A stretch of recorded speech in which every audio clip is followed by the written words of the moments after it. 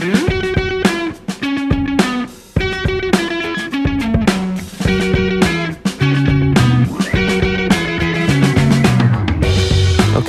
I have a question for you. James, Bobames, Banana Nana Fofames. Okay, so this is a question. Is it now? I'm a 22-year-old desperate girl. You are not. This is coming from the World Wide Web, W. I'm a 22-year-old desperate girl. I have no money, no job, no college degree. Do you have any advice or book recommendation about how to start a business or anything that will make me progress, especially financially? And it's funny that she wants to make progress, especially financially. Not funny, but it just goes to show. Why do you think that's unusual? Well, I think a lot of people say, oh, money is not everything. But obviously, like, here's a 22-year-old who's got the whole world in front of her, many opportunities, many careers in front of her, and yet feeling this kind of sense. She says she's desperate. She's a desperate girl. She's worried first and foremost about money. Yeah, but I do find, I mean, this is just my view. I might be totally wrong on this. I do find that 22-ish is the age for many people, depending on what kind of circumstances you were raised in, where you kind of wake up to the fact that, holy cow. This is it. My life's starting. Well, there's that. Yeah, there's absolutely that. But there's also like all these things that I've done, gone to school, had a place to live, had food. It's over. Transportation. It all costs money. And, you know, look, if you're lucky enough to have been raised in a family where they provided all that for you, which many people are, but many are not, then that is, you know, that's the age at which you start to get either weaned or gone, you know, pushed out cold turkey entirely. And I think that's a huge wake-up call. So I'm not that surprised that's the age at which someone says, like, money matters a lot. But I like the fact that she's not talking about career or job. She's talking about business. Because if there was one big piece of life advice I wish someone had given me when I was somewhere between the ages of like 8 and 18, it would have, because I learned this eventually and I did this eventually, but it took a long time to get there. And I always felt like I was kind of cheating or an imposter. The advice I wish I had gotten was create yourself as the product or the brand or the business. In other words, don't think of your working life as being limited to being a salaried employee. Because when I was a kid growing up, I just never thought about the possibility of earning a living or having a career or a vocation of any kind that wasn't being a salaried employee. And while that is a good model for many, many, many, many people, it was not a model that I liked, wanted, enjoyed, and it took a long time to break out of the mindset that that was the only way to go. Because think of yourself as like Me Inc. Like me as James Altucher Inc. or just one Me Inc.? No, as Generic Stephen Dubner Mink, Inc. Right. In your view. Mink. Mink, yes. So a company would never just put out one product, right? They would put out many products. Diversification is the key to withstanding, you know. No, Tesla has many different types of Teslas. 3. So I think even more than 3. They keep releasing new models. But you would never just have one product. And Me Inc. with a job just has one product that you're selling. And not only that, you have to commute for 2-3 hours a day. You have to be there 9 to 5. And you know what's the hard part of 9 to 5? What's the hard part of 9 to 5? 9. Like we're not all ready to get up and go at 9. Like everybody's different, but we're all kind of like rubber stamped into that 9 to 5. Did you know that there are different chronotypes you're wired, some people are wired for morning function and some people are wired for night function? I did not know that. And there are places in the world that are now arguing that employers or governments need to provide more flexible employment because it's discriminatory to require someone whose chronotype suggests a night owl to be forced to show up for their job at 8 or 9 a.m. I love how they can slice and dice everything to make regulations around it. Let's just find like the way you sleep, let's regulate it. Although, can I say this? Why I'm generally in favor of this kind of thinking is because I think there are a lot of different people are good at different things, obviously, but different people also require different things to be good at whatever they're working at. And so if job flexibility is the answer to all of that, not just night owls, but like women. Like one of the reasons that there's a big wage gap between men and women is not because men are generally getting paid a lot more for doing exactly the same work for women. That's mostly a myth. Why is that a myth? Can you tell us statistics on that? Because that's a big. It just big is. myth. I mean, if you look at two people doing a middle management job in a Fortune 100 company in marketing or whatever, and one is a man and one is a woman, and they have exactly the same education, seniority, ability, blah, blah, blah, the woman is not getting paid less than the man. If so, maybe a little bit less. There seems to be, the data suggests, a little bit of discrimination still, and there used to be a lot. But this primary reason or reasons that women earn less than men on average is because women, on average, have a higher desire for what's called temporal flexibility, time flexibility. And that's primarily because women still are traditionally spending more time caring for other people, whether it's their children, their parents, their families, than men are. So the argument goes, one of the easiest, most sensible ways to create better, more equitable opportunities for everyone, forget about just male, female, night owl, morning owl, whatever, is to create a greater temporal flexibility for work. So if I work for a company that needs 100 units of X work done, if I can do those units when I want to do them, well, that's going to help almost everybody. The problem is it's hard to set up a company that way. But I think more and more we're seeing it. We're seeing more and more companies with shorter work weeks, with more flexibility, with more ability to work remotely, and so on. Stand by for the answer to today's question, maybe, right after this short break. On Ron and Beverly, we love to ask our guests difficult questions. Can I ask you a question about the N-word? Sure. Offensive? Were you the cutest baby that's ever been born? I know you were. Pat Jewish? First of all, yeah, are you? I am not. Not at all? Have you done your DNA with Ancestry.com? I haven't done the DNA. Why haven't you done that? Is it derogatory to call you a Kiwi? Your face is like a baby face. If Kid and Play had a baby together, then it would be you. Do you mind if I make a quick phone call? Okay. That's so cute. My, did you get a nose strip? What about your great-grandparents? Were they slave owners? They must have been. Oh, your poor mother. Listen to Rana And Beverly today on earwolf.com Howl. or your favorite podcast app.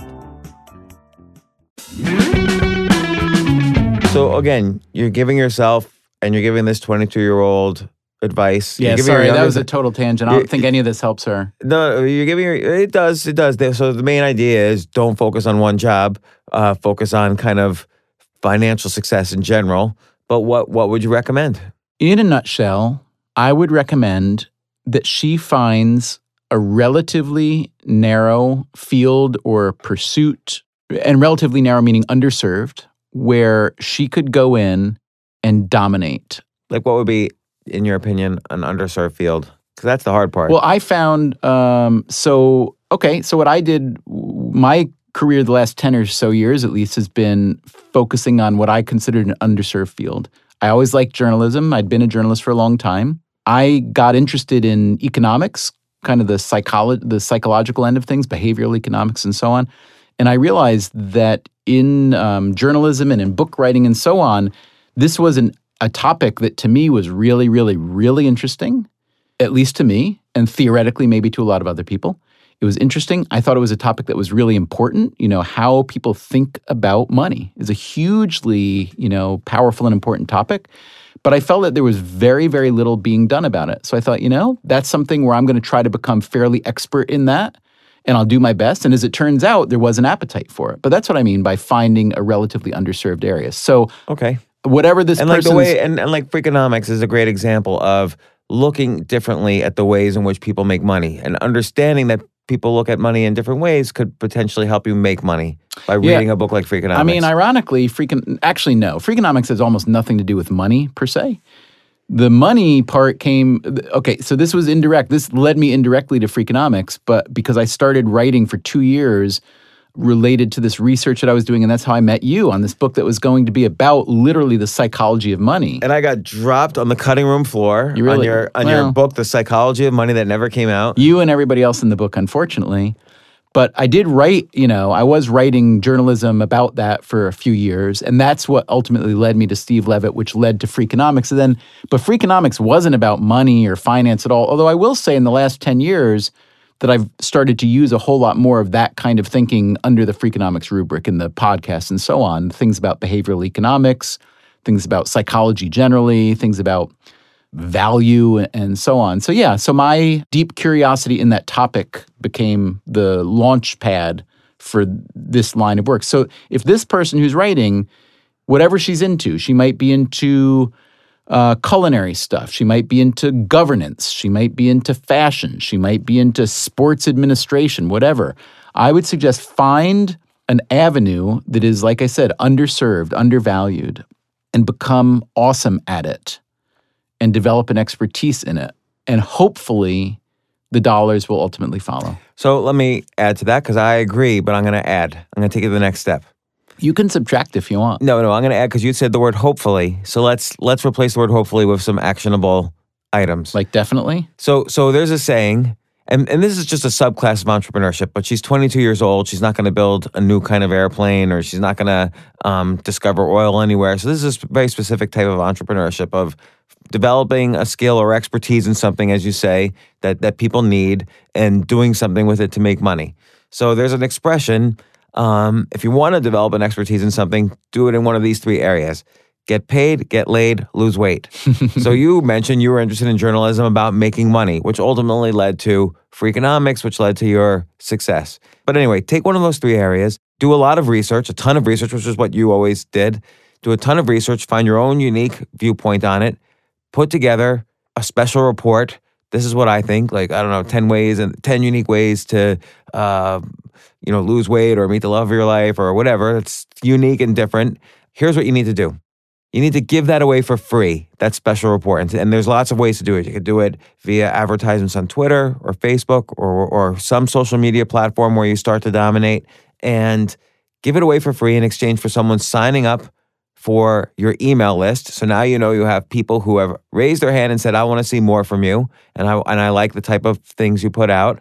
And then come up with a premium version of what you gave out for free and sell that to that list that you created. Or find other products in the area that you approve of that you can also sell. Like you have a list now of people who want to lose weight.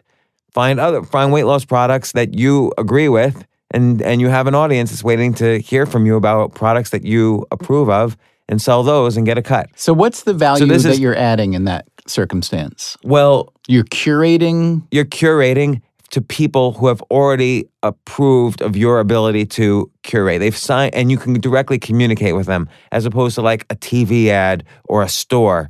Like a store, I don't know who's buying the toothpaste that I create. But here, I directly know who likes what, and I can communicate back to them. So that's extremely valuable asset to have. So she's asking just 22-year-old, but what's something I can do to make money? This is a very basic way. I don't even call it entrepreneurship. It's just a basic way to build up some asset that's worth it to you, to develop some expertise in something that other people are going to value, and then to sell something to those people. So that sounds good. Let me ask you a couple questions. A, this is going to take a fair amount of time. And B, you suggest giving it away for free at first. At first. So what do you do if you are not in a situation where you can float yourself for that 6, 12, whatever months? Well, you can't just... It's hard to make money out the gate tomorrow. You have to develop some expertise in something or get a job while you're doing it. So when I started my first company back in the mid-1990s, late 1990s, I stayed at my job, my full-time job, my 9-to-5 job for 18 months after I started my company on the side. Wow. So you did all your work at night and in the morning? Or sometimes during the day. I'd lock myself in a conference room and people would be banging on the conference room while I was taking calls from clients. And you still didn't get fired. You were still able to hold on to that job. I was very lucky, but you have to have a combination. Luck favors the prepared too. Like I would try to, do as much as possible at night or in the morning, but it takes a certain amount of hustle and grit as well to stay persistent at a somewhat difficult lifestyle when you're first starting out. But let me ask you this. When you look back at your own success... Or failure. Or failure, but you've had a lot of success. Or you look at other... this gets back to a theme that you and I may have talked about in the past, which is that emulating other people's success would seem to be a smart thing to do. But to me, it's not. Because the factors that contribute to success are often fairly singular or anomalous. So it may be that you just had more discipline, more ability, more intelligence, blah, blah, blah, blah. But that's why I started with a cliche. Get paid, get laid, lose weight. That's because it's a cliche because it's worked for thousands of people who are in that particular industry of, let's say, online direct But marketing. I worry that there's a lot of success porn out there that people embrace. You know, here's what this successful person says contributed to his or her success, and if I can do it, I will too. And I just worry that these are extraordinarily false and misleading prescriptions because the attributes that led to that person's success are not generalizable or whatnot. That could be, which is why I would say before that, we're all kind of assuming, by the way, that the foundation is built. So the foundation is you've got to be healthy, because if you're sick, you're not going to be financially successful. Right. You've got to have good people around in your life. If you have toxic people who are, abusive to you in any way, whether it's emotional or mental or physical or whatever, you're not going to be successful in life. If you're not creative and practicing your creativity in some basic way every day, you're not going to creatively think of new ideas. And if you don't have some general level of life satisfaction, meaning you're grateful for the things you have in your life, if you're constantly miserable, you're probably not going to have sufficient optimism or hope to be successful in life. So there's and a you basic, also have to have some skills like, you have to be a good communicator. Like, it's you have to really be a good communicator, but that's part of the building up a list and writing something that communicates to people. But so yes, you have to be a good communicator, but that also comes from learning creativity and being emotionally sensitive. I don't even mean a communicator to the public. I find a lot of people that I do business with are very difficult to do business because they literally don't communicate their ideas or thoughts well or efficiently. They're disorganized or sloppy. They don't respond in timely manner. They don't know how to say things in a certain setting, a meeting, whatever, that's fruitful or productive. I think communication is actually, if you're listing the bedrock foundations of the foundational supports to be successful, which I think you're really smart to do so. Health is something that if you're healthy, you overlook it, But I think all I'm saying is I want to add into that the need to communicate well, which is I agree. Very important. I think whether it's writing skill or speaking skill, very important. I think you do get that if you have those other things going for you, but I'm happy to add it. In a sense of wanting to improve in all of these areas constantly. So if you're healthy, don't just stop. You have to continue being healthy. You have to be the healthiest person alive. Or you have to keep improving in health or keep wanting to improve in health. How do you keep improving in health? I don't know. Continue to eat well. You'll probably get healthier. I don't know. Are you improving in your health? I try to. Are you? Do you have any metrics? I mean, what numbers do you watch? I don't use metrics, but I try to always figure out ways to sleep better. How do you know if you're improving if you don't use any metrics? Are you a witch doctor? There's no quantitative, just qualitatively. There is quantitative. I don't believe in that. You don't believe in quantitative health measures of any sort? No, because I think then you get obsessed with blood one metric. pressure. No. Baloney. I don't look at any of that. A1C, baloney. I don't even know what A1C is. All right. Good what to know. What is A1C? Forget it. Is it like some prostate thing? It's Should I irrelevant. check I'm 48. Should I check my prostate? No. Metrics are worthless, James. I think they are.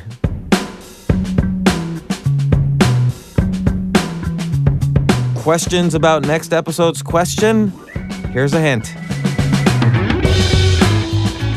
Hey, QOD, seeing as how our ancestors have lived off the land for thousands of years, why is there severe hunger in parts of the world today?